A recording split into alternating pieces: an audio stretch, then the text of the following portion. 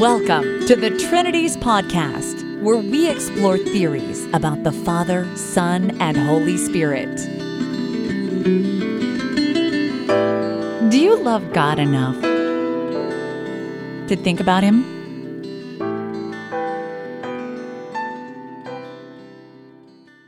Episode 62, Dr. Dustin Smith on the pre-existence of Jesus in the Gospel of John.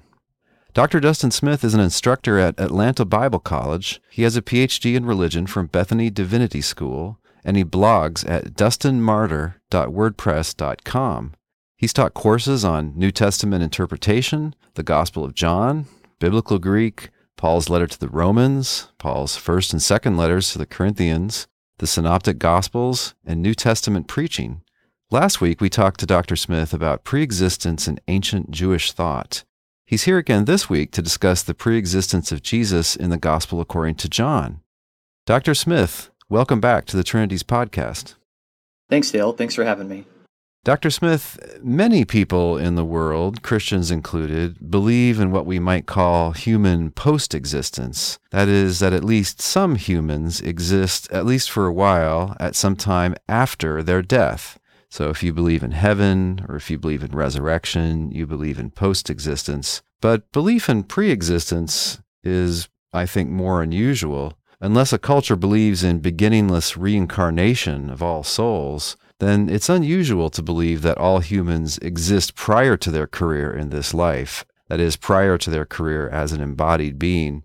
In your view, did the authors of the Bible believe that all humans literally pre-exist, say, in some disembodied state before becoming embodied? You know, Dale, I really don't think that you could find that in Scripture. I think people are born, men and women are born in the act of conception. I think that's the typical way to where they are brought into existence, the normal way to where people begin their life. So in your view, the Jews assumed that a human comes into existence at some time between conception and birth. Is that right? Yeah, I think that can be fairly easily demonstrated through the various genealogies in the Bible. You can look at Genesis chapter 5, you can look at the beginning of 1 Chronicles, you can look at Matthew chapter 1 or Luke chapter 3. You could see the typical way that they would talk about descendants, sons and daughters. Just like anyone else is born, they come into existence, if we were to use that specific terminology of a regular person, when they are conceived in the womb of their mother. That would be the beginning point of their literal existence.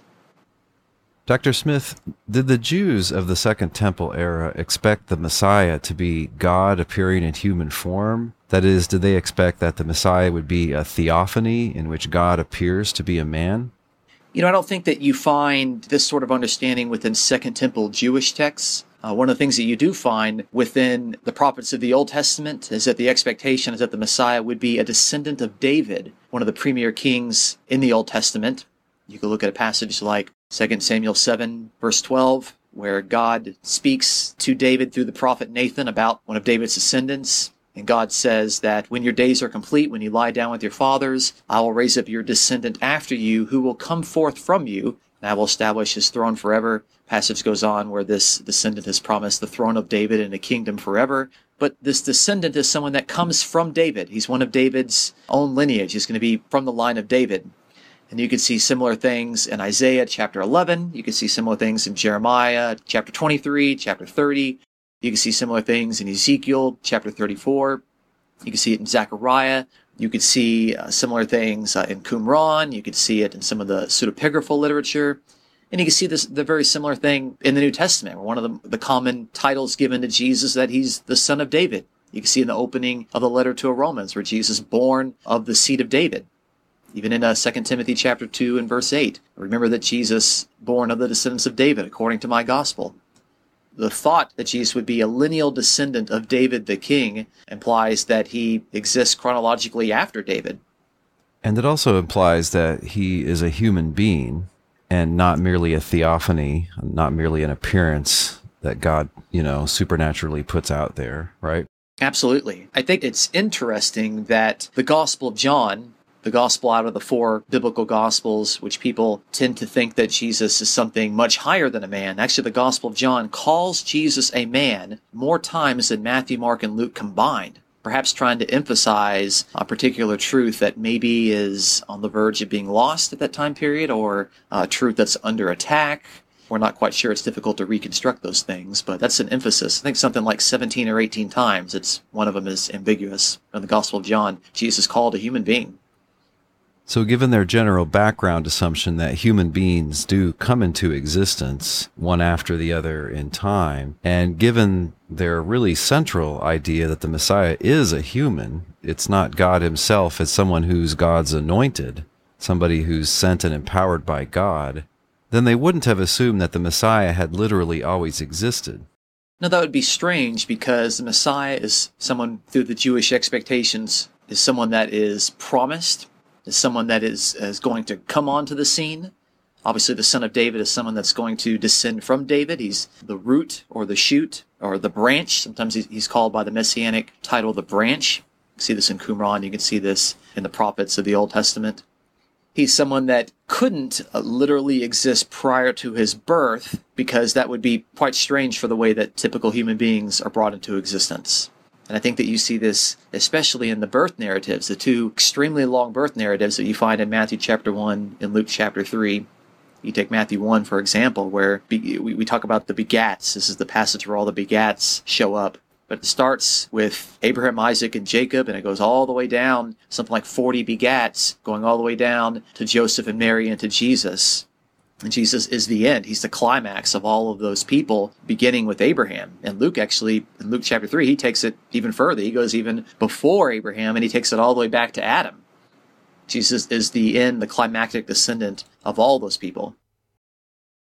Dr. Smith, so many readers, when they look at the Gospel according to John, especially when they contrast it with the other Gospels, think that a really prominent theme of the Gospel of John is that Jesus, the Messiah, has always existed, that he even existed before the creation of the world. And you've actually published an article where you discuss a couple of the most famous passages, and you argue that this is a mistaken reading. So let's start with those two passages which are in chapter 8 and chapter 17 of John, and hear your take on them. I am the light of the world. Whoever follows me will never walk in darkness, but will have the light of life. Then Pharisees said to him, "You are testifying on your own behalf. Your testimony is not valid." Jesus answered, "Even if I testify on my own behalf, my testimony is valid because I know where I have come from and where I am going. But you do not know where I come from or where I am going. In your law it is written that the testimony of two witnesses is valid. I testify on my own behalf, and the Father who sent me testifies on my behalf. I am going away, and you will search for me. But you will die in your sin. Where I am going, you cannot come." Then the Jews said, "Is he going to kill himself? Is that what he means by saying, 'Where I am going, you cannot come'?" He said to them, "You are from below. I am from above. You are from this world. I am not from this world. I told you that you would die in your sins, for you will die in your sins unless you believe that I am he." They said to him, "Who are you?" Jesus said to them, "Why do I speak to you at all? I have much to say about you and much to condemn. But the one who sent me is true, and I declare to the world what I have heard from him." They did not understand that he was speaking to them about the Father. So Jesus said, "When you have lifted up the Son of Man, then you will realize that I am he, and that I do nothing on my own. But I speak these things as the Father instructed me. If you continue in my word, you are truly my disciples, and you will know the truth, and the truth will make you free." They answered him, "We are descendants of Abraham." Jesus answered them, "I know that you are descendants of Abraham, yet you look for an opportunity to kill me. You should instead do what you have heard from the Father." They answered him, "Abraham is our father." Jesus said to them, "If you were Abraham's children, you would be doing what Abraham did. But now you are trying to kill me, a man that has told you the truth that I heard from God. This is not what Abraham did. You are indeed doing what your father does." They said to him, "We are not illegitimate children. We have one Father, God himself." Jesus said to them, "If God were your Father, you would love me, for I did not come on my own, but he sent me. You are from your father, the devil, and you choose to do your father's desires. He is a liar and the father of lies. But because I tell the truth, you do not believe me. Whoever is from God hears the words of God. The reason you do not hear them is that you are not from God. The Jews answered him, Are we not right in saying that you are a Samaritan and have a demon?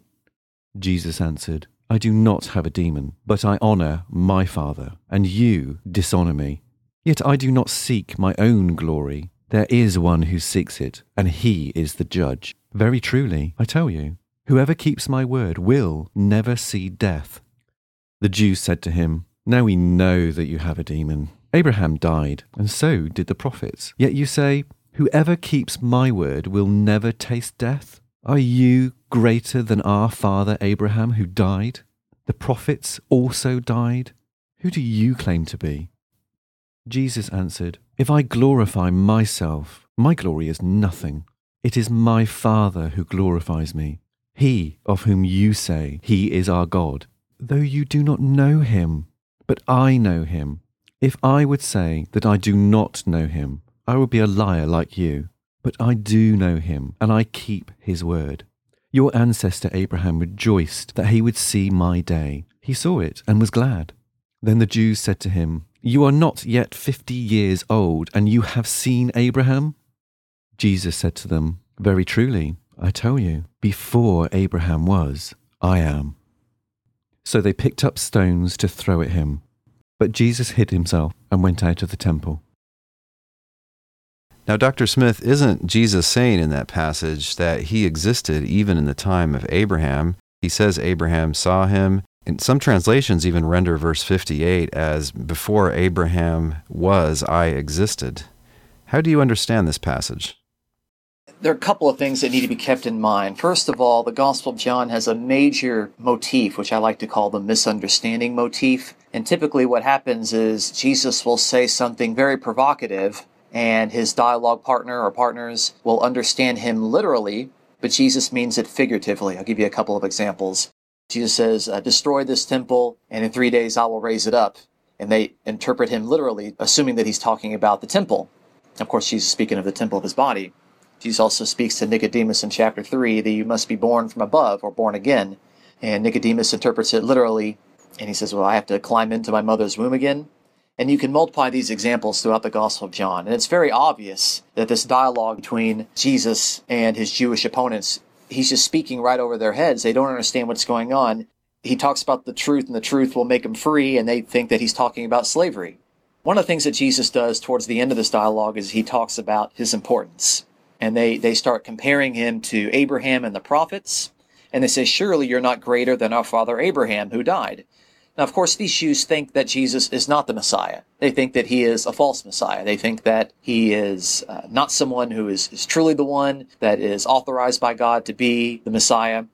And if John is reflecting the dialogue of the end of the first century conflict between the Johannine community and the rabbinic synagogue down the street, then you have those Jews who reject the Christians' claim that Jesus is the Messiah, and they think that Jesus is a false Messiah because he made outlandish claims, or he broke the Sabbath supposedly, or the biggest one is that he died, and the Messiah is not supposed to die. So, of course, they think that Jesus is a false Messiah. They don't really think that he's sent from God. So they're questioning this from the outset. But it's interesting, and I think maybe you've misspoke, but in verse 56 says, Your father Abraham rejoiced to see my day. Jesus isn't saying that Abraham saw Jesus. They said that Abraham rejoiced to see my day. And it's interesting, there's a lot of Jewish literature that speaks of this. In 4th Ezra chapter 3 and verse 14, talks about God, how you loved Abraham, and to him only you revealed the end of the times, secretly by night. And so to say that Abraham saw the Messiah was neither new nor offensive, I would say, to the Jewish teachers. But of course, the application of Jesus being that Messiah whom Abraham saw or foresaw in some sort of vision would be seen as unbelievable. And you could see similar Jewish expressions in Genesis Rabbah, chapter 44 and verse 22. But of course, Jesus says, Abraham saw my day. And of course, if one could make the argument that something similar like this is seen in Genesis 17, where God reveals to Abraham that kings are going to come from him, and he's going to have lots of descendants. Of course, Jesus is one of the children of Abraham as a Jew, and he's also a major king as the Messiah, the king of the kingdom of God. And so to say that Abraham rejoiced to see my day is not really offensive. But of course, Jesus says this, and the Jews, who characteristically misunderstand Jesus in the Gospel of John, respond and they say, "You're not yet 50 years old and you've seen Abraham?" Well, Jesus never said that he saw Abraham. He never said that Abraham specifically saw Jesus. He said that Abraham looked forward to his day. So we've got this misunderstanding and this misapplication. But of course, Jesus is trying to get across to them that he is an important person. He is the Messiah. If he is the Messiah, then he's greater than even the famous patriarch Abraham. I don't think any Jews would disagree with that the Messiah would be even more important than Abraham. In order for Jesus to demonstrate that he is even more preeminent than Abraham is able to say in 8:58 that truly, truly I say to you, before Abraham was born, I am, or I am he. And so the two things that are actually going on here. First of all, Jesus is very clearly placing himself in time prior to Abraham, and that needs to be explained. And secondly, we need to spend time looking at what does it mean that he says, I am, or I am he, with ego and me, without the predicate there. We have to supply something, I am he. What is this I am he referring to within the mind of Jesus? And so we need to spend time looking at that as well. Well, he uses this phrase, I am, numerous times in the chapter, maybe most notably in verse 24. He says, you'll die in your sins unless you believe, the New Revised Standard says, unless you believe that I am he. Yeah. But I believe it's just ego eimi, I am in Greek. And then in verse 28, then you will realize that I am he. And it's noticeable that the translator puts in the personal pronoun he in those instances, but then they just leave it absolute here at the end of the chapter. Before Abraham was, I am. Why the difference there? You know, every translator comes with their own presupposition and bias, and maybe they are trying to perhaps identify Jesus as perhaps making a link with Exodus chapter 3 and verse 14, where God is speaking to Moses and he's assuring him that he will be with him when Moses goes and frees the Israelites, using, again, the verb to be in Hebrew, hayah. But actually, I think that the association that is characteristically done by Bible readers and scholars alike with John 8:58 and Exodus 3:14 is mistaken, primarily because in the Septuagint, ego eimi is not used there. God is oon, which is the being one, literally. There, it's I am the one who is, which is probably the best translation of the Hebrew verb to be, hayah. And so I have to look a little bit further in John's Gospel to figure out what is going on here with this ego eimi. And of course, we demonstrated in the reading already, John 8, verse 28, where it says, when you lift up the Son of Man, then you will know that I am he. Well, I am he is who? The Son of Man. That's the messianic title of the coming judge, stemming from Daniel chapter 7 and verse 13. But you can go even earlier.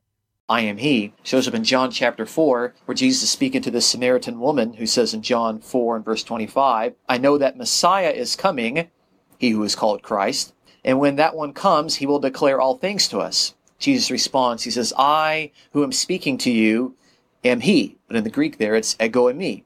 Well, who is Jesus claiming to be? I am speaking to you am the Messiah, the one to whom the Samaritan woman is referring. He claims that we know that Messiah is coming, he who is called Christ. Jesus says, I am he, I am that person. And so right there, ego eimi means I am he, the one to whom you're referring, which is the Messiah. We see it in John 8:28 as referring to the Son of Man, another messianic title, and Jesus is claiming to be this Messiah of whom Abraham was referring to in 8:56. Your father Abraham rejoiced to see my day.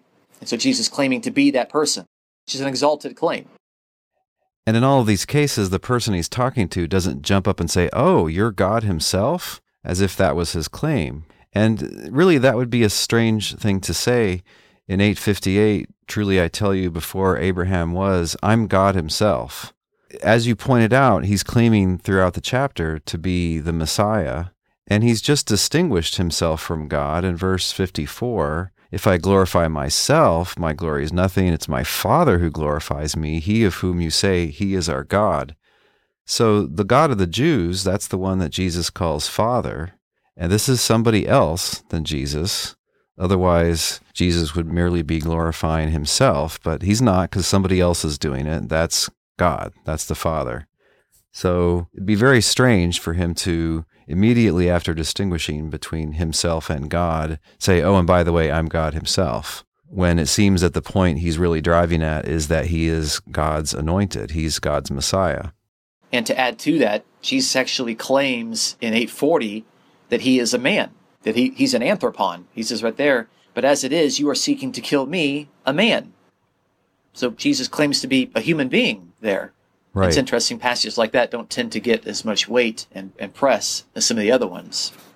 And the Jewish assumption is that God is not a man, and furthermore, God is immortal. He can't be killed. Mm-hmm. So they are going to be thinking that he is referring to God as to somebody else in this whole chapter. So again, people's theology may cause them to make this kind of ringing absolute statement, I am. They may want to translate that way in verse 58, but typically the phrase is just saying, I am the one that we're talking about. I am a certain person. If I remember right, Jesus is walking on the water and they think it's a ghost. And he says, don't be afraid. The translation in English says, it is I, or it's me.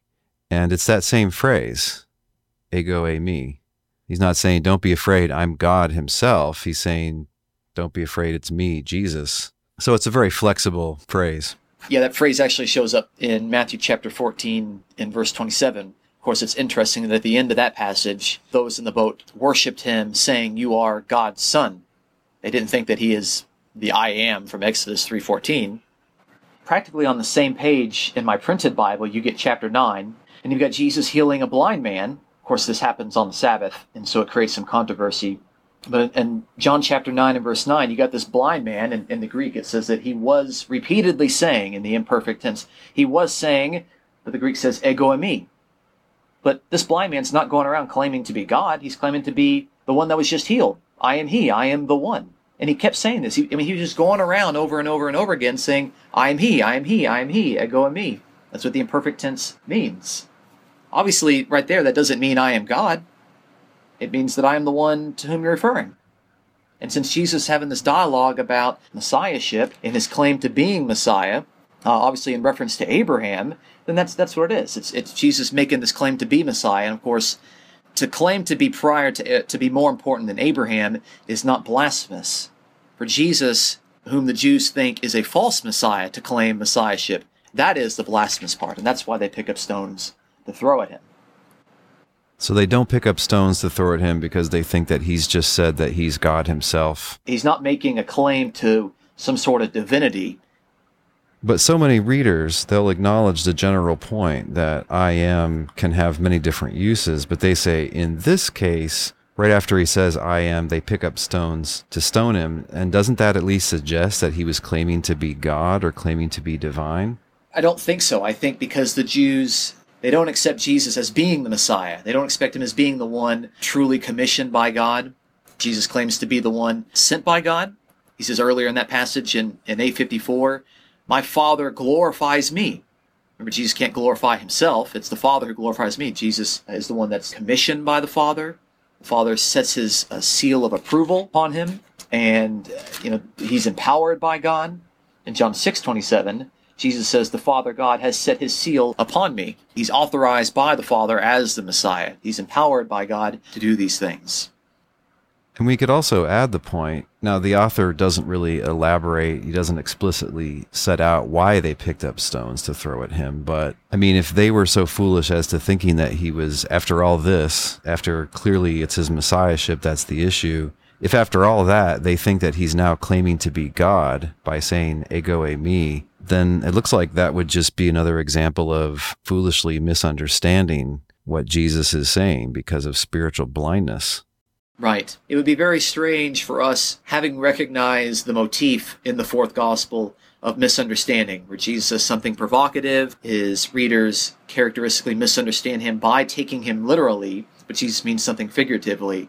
It would be wrong for us to take the place of Jesus' audience and to take Jesus' provocative statements as literally as possible. That would be for us to make the same mistakes that the Jews are in this ongoing motif of misunderstanding.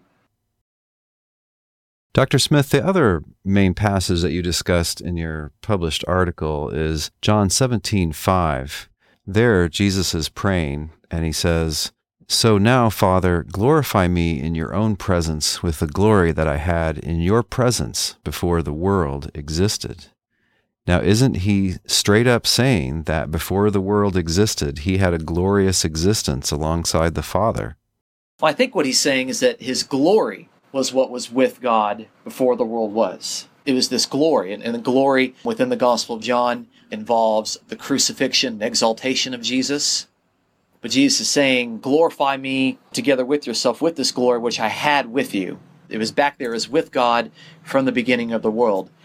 And I demonstrated last week, when we look at all of these passages which talk about the prominent and important things within Jewish theology and ideology, such as throne of glory, the Torah, the Garden of Eden, repentance, the name of the Messiah, all these things pre-existed with God. They are there in his plan, in his purposes, and his concepts. And so Jesus can say these things, and if I interpret that within the matrix of Jewish thought expressed in those passages, we could see that it's probably not Jesus speaking of something that he literally had up there, in whatever sense that would mean, but something that it was a glory and prospect, a glory which God had in his design and purposes for the entire world. Just as we saw in Revelation 13:8, where the Lamb was crucified from the foundation of the world, not literally, but obviously in God's plan. In 1 Peter 1:20, where Jesus was foreknown from the foundation of the world. He didn't literally exist up there. He was within God's foreknowledge and purposes. And I think that's probably the most appropriate way to approach a text like this. And even further along in the passage, where this glory shows up in John 17, verse 22, the glory which you have given me, I have given to them. This is the people of whom Jesus is praying in this entire prayer. Jesus has already given it to them. Well, that hasn't happened yet. I mean, Jesus hasn't even been glorified yet because he hasn't died and risen as far as the narrative is concerned. But Jesus is speaking in this way, as we demonstrated in some of the previous passages, where the things can be spoken of within God's purposes as having already occurred because they are so sure to take place. And so we could see that sort of language is used even within John chapter 17, where the disputed passage is located.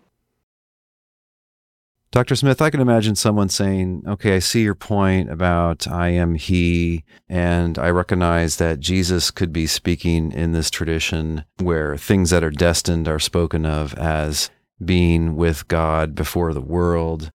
But come on, you're just resisting the inevitable, because the pre-existence of Jesus is just all over the Gospel of John. For instance, there are passages that speak of Jesus descending or ascending. John 16:28, I came from the Father and have come into the world. Again, I am leaving the world and am going to the Father. John 6:62, then what if you were to see the Son of Man ascending to where he was before?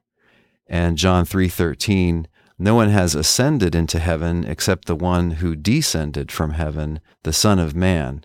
So it looks like that Jesus had an existence before his human life. He existed in heaven, and there's no reason to think this was just, 3 years before he was born or something like that. Presumably, this is an eternal heavenly existence and a literal pre-existence. So shouldn't we understand those ascending and descending passages as Jesus going from eternity in heaven with God, coming into the world of time and space?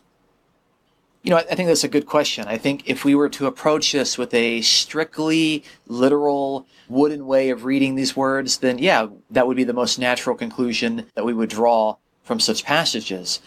Unfortunately, I think we have the matrix of Jewish thought, which would speak, again, of prominent persons and things as having already existed within God's plans and concepts from the beginning of the world, one of those being the person of the Messiah or the name of the Messiah in a variety of places, both biblical and extra-biblical. And so I think we have to approach these texts by placing them in the context of that Jewish expectation and the way that this sort of language is used. Just very quickly, on John 16:28, we have what I call, or what scholars call a chiasm, where you have kind of an A and a B, and then a B prime and an A prime. I have come from the Father and come into the world would be A and B, and then B prime and A prime, and I'm leaving the world and going to the Father. But coming into the world is actually an idiom of being born. And you could see this in a variety of extra-biblical sources, but you can also see this within the Gospel of John itself. Earlier in the passage, Jesus gives a parable of a woman in labor, and she bears a son 16:21, the child has been born into the world. The child didn't descend from heaven like rain descends. And born into the world means to be born.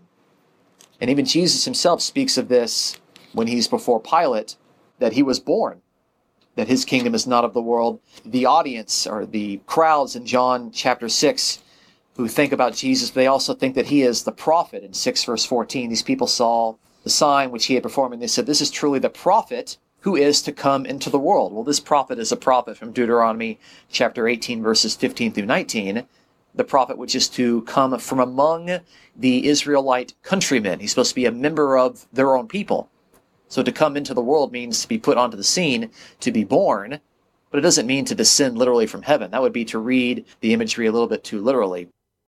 Moving to 662, this ascending and descending implies not so much a place of origin, but almost a side of allegiance. We can see that Jesus, when he argues with the Jews, he says, you are from below. I am from above. From below doesn't mean that they've come up from the bottom of the ground. It says that you are of your father, the devil. Well, obviously that's not literally true. That's where they're going to define their allegiance. So if Jesus is really from above, that means that he has truly been sent by God. He has been authorized as the Messiah. He is truly God's son. He's not a false Messiah. He's not a false prophet. He truly has that authorization. I can almost think of another example in Matthew when Jesus asking about the baptism of John. Is it from heaven or is it from human beings? As in, was it really authorized by God? Is it legitimate? Is it something real? Or is it something made up by humans? Well, from heaven doesn't mean that the baptism, the water just came down. It just means that it has God's authoritative backing. And so I think you can make that argument about Jesus being from above. And a similar thing could be said in chapter 3 and verse 13, where the Son of Man who descended from heaven. And this is, again, a typical Jewish way of saying that it's a gift from God. You can see even within the Christian scriptures in James chapter 1 and verse 17, where it says, every good and perfect gift has come down from above. Well, not literally. It's not that the baby being born in the hospital right now didn't literally drop from heaven. It just means that it's a gift from God. And you can see later in the book of James to where evil thoughts are not from above. They're from below. As in they don't have their quality and characteristic as being defined as from above. They aren't associated with the true God. They're from below. It's this dualism of identity, not a dualism of origin and location.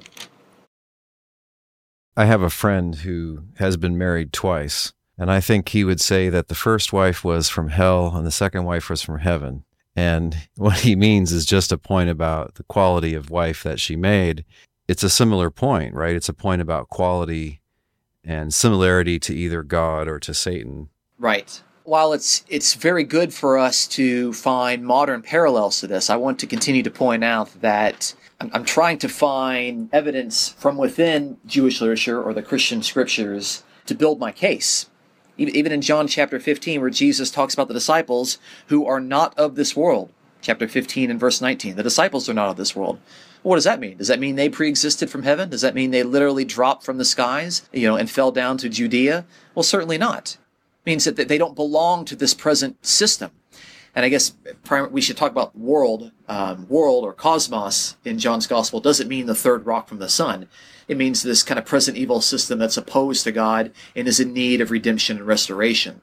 And I think understanding how that particular language is used helps explain some of these things. So coming into the world means coming into this system for the purpose of bringing redemption, which, by the way, brings a little bit more understanding to the famous John 3:16 passage.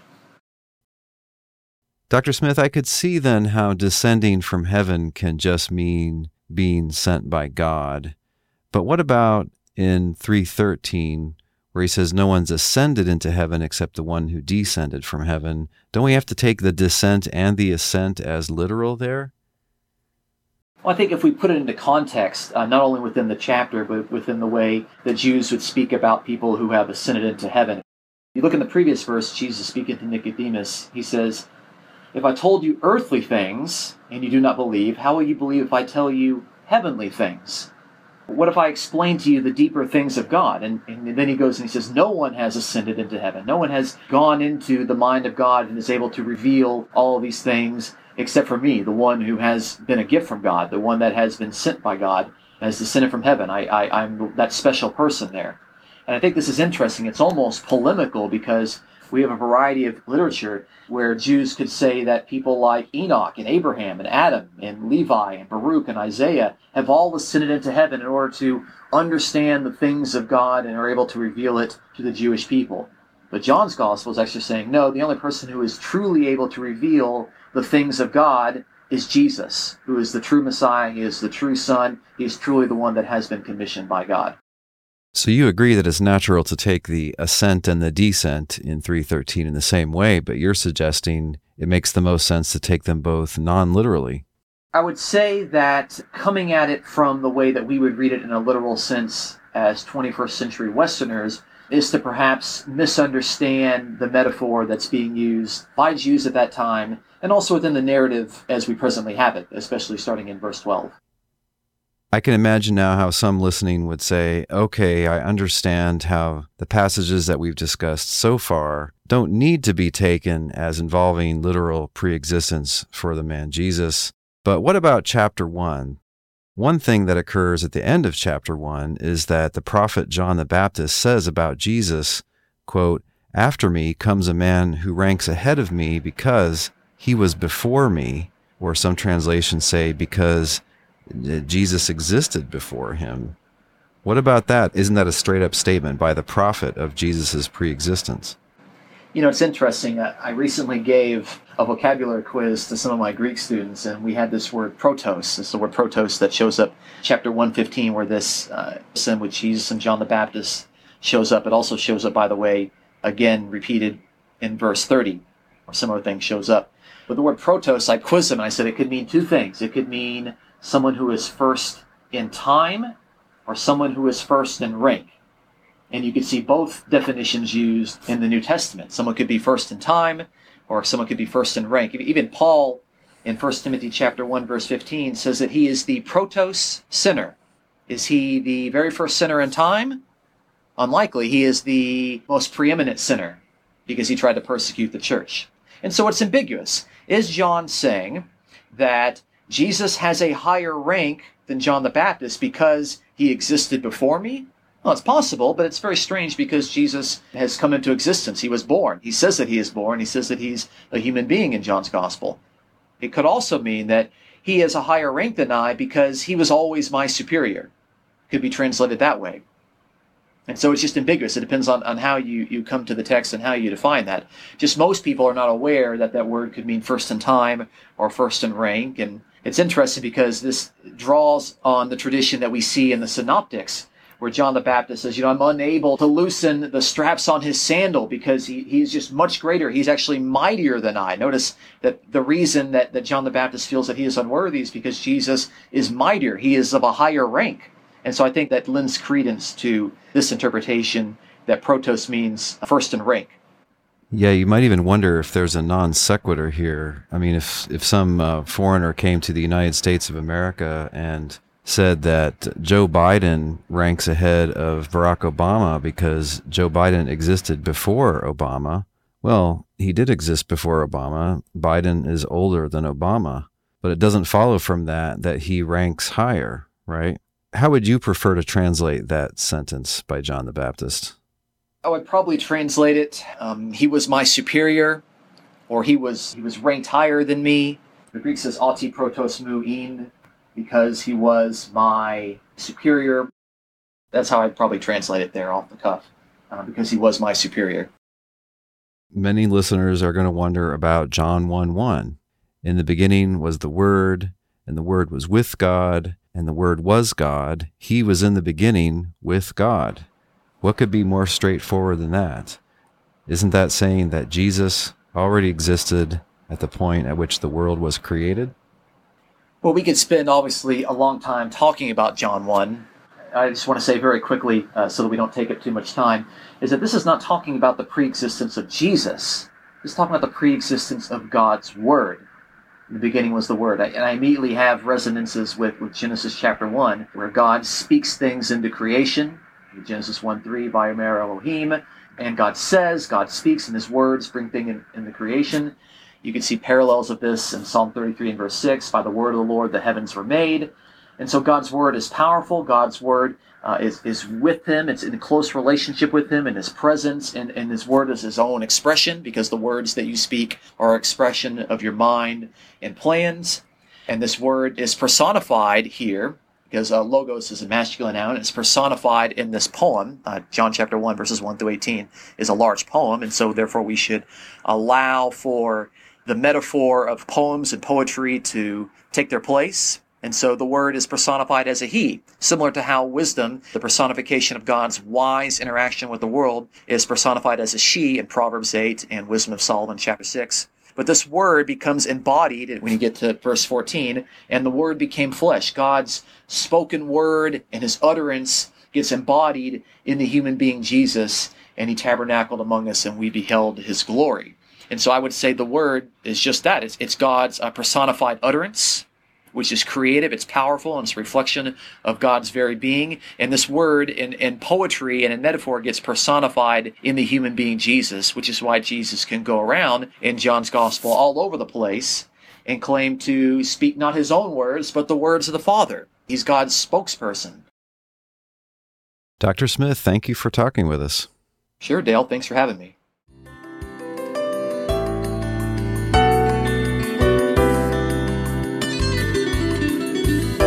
Thanks for listening.